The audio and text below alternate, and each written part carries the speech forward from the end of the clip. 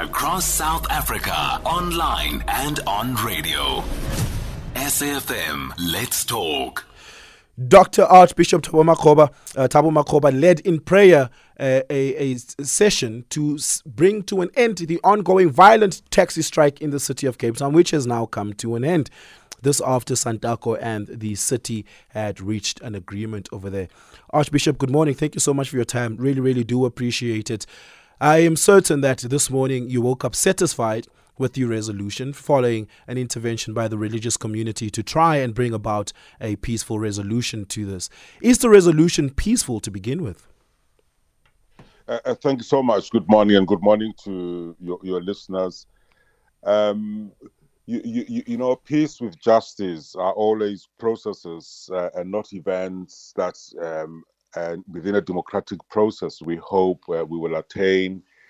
We know, just if I may put the broader context, South Africa attained democracy in 1994, but there are intergenerational, there are long-term issues that as South Africans we need to build. The Constitution enjoins us to heal the pains of the past. And so the strike has ended and the work begins, if I may say so. And the interfaith service was really just to create that pause button to say, Santaco, the Western Cape government and the city of Cape Town, could we just press the pause button, create a peaceful space to gain a different perspective, and let's pray and let's create an opportunity for you to make different pledges to work towards peace. And so I see it as a continuous process. Yeah, I mean, certainly it has to be continuous, given that the problem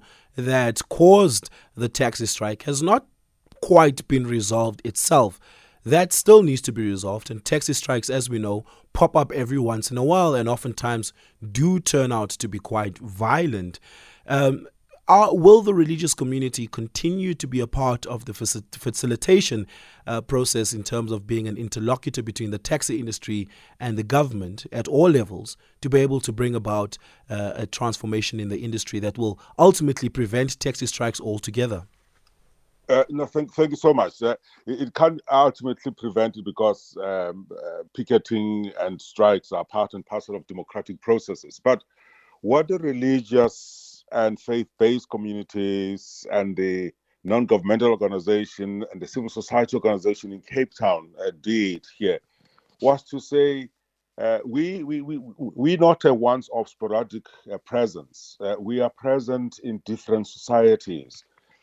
When there are pressure points in different aspects of society, we pray, we convene, we hold the highest value, the best out of South Africans to say there will be these contextual challenges, taxi, mine workers, or other labor problems. But what are the highest ideals that respect the people, that protect property, that make South Africa to work? Because on certain aspects, South Africa seems to be broken. And then maybe to go back to your earlier question, yes, we will be available, but not as a mediation group or mediation specialist. We will be there because faith-based organizations and NGOs and civil society are where the rubber hits the road, where the pulse of the nation is felt. We will come up. We will create all these spaces. We will use our churches for interaction. For example, today we're going to an Anglican church in Guguletu to go and reflect on the process, and again to go and give thanks to God that at least these two groups have found each other. There are systemic problems in South Africa, and you need to come to Cape Town. You need to look at that N1, N2 in the morning. Is there another way of dealing with just transportation, public transportation generally? Is there another way of reducing the number of people in the morning from 4 a.m. to 8, for example, who are bussed into town and later who are bussed out of town?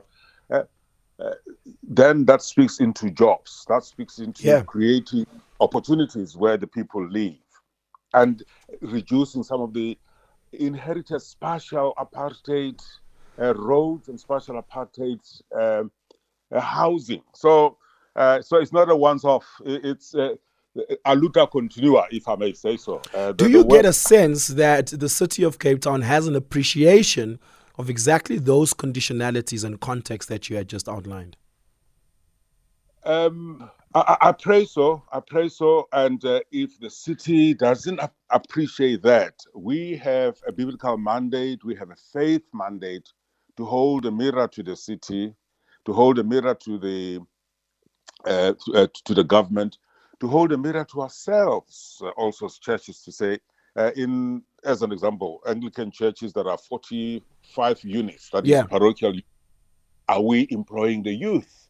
So I hope they do, but when you live in South Africa, some of these things you don't need to run away from it. They are very bare. You land at the airport, you see Nyanga, and then you see Bishop Levis, and then you see Athlone, and then you see Bishop Score. So those differences are there. So and those are the ones that are really putting pressure on any social formation.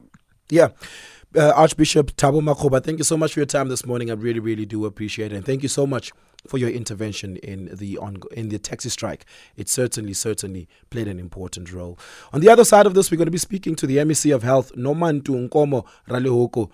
The Gauteng Department of Health is set to open a refurbished accident and emergency unit at Jubilee District Hospital.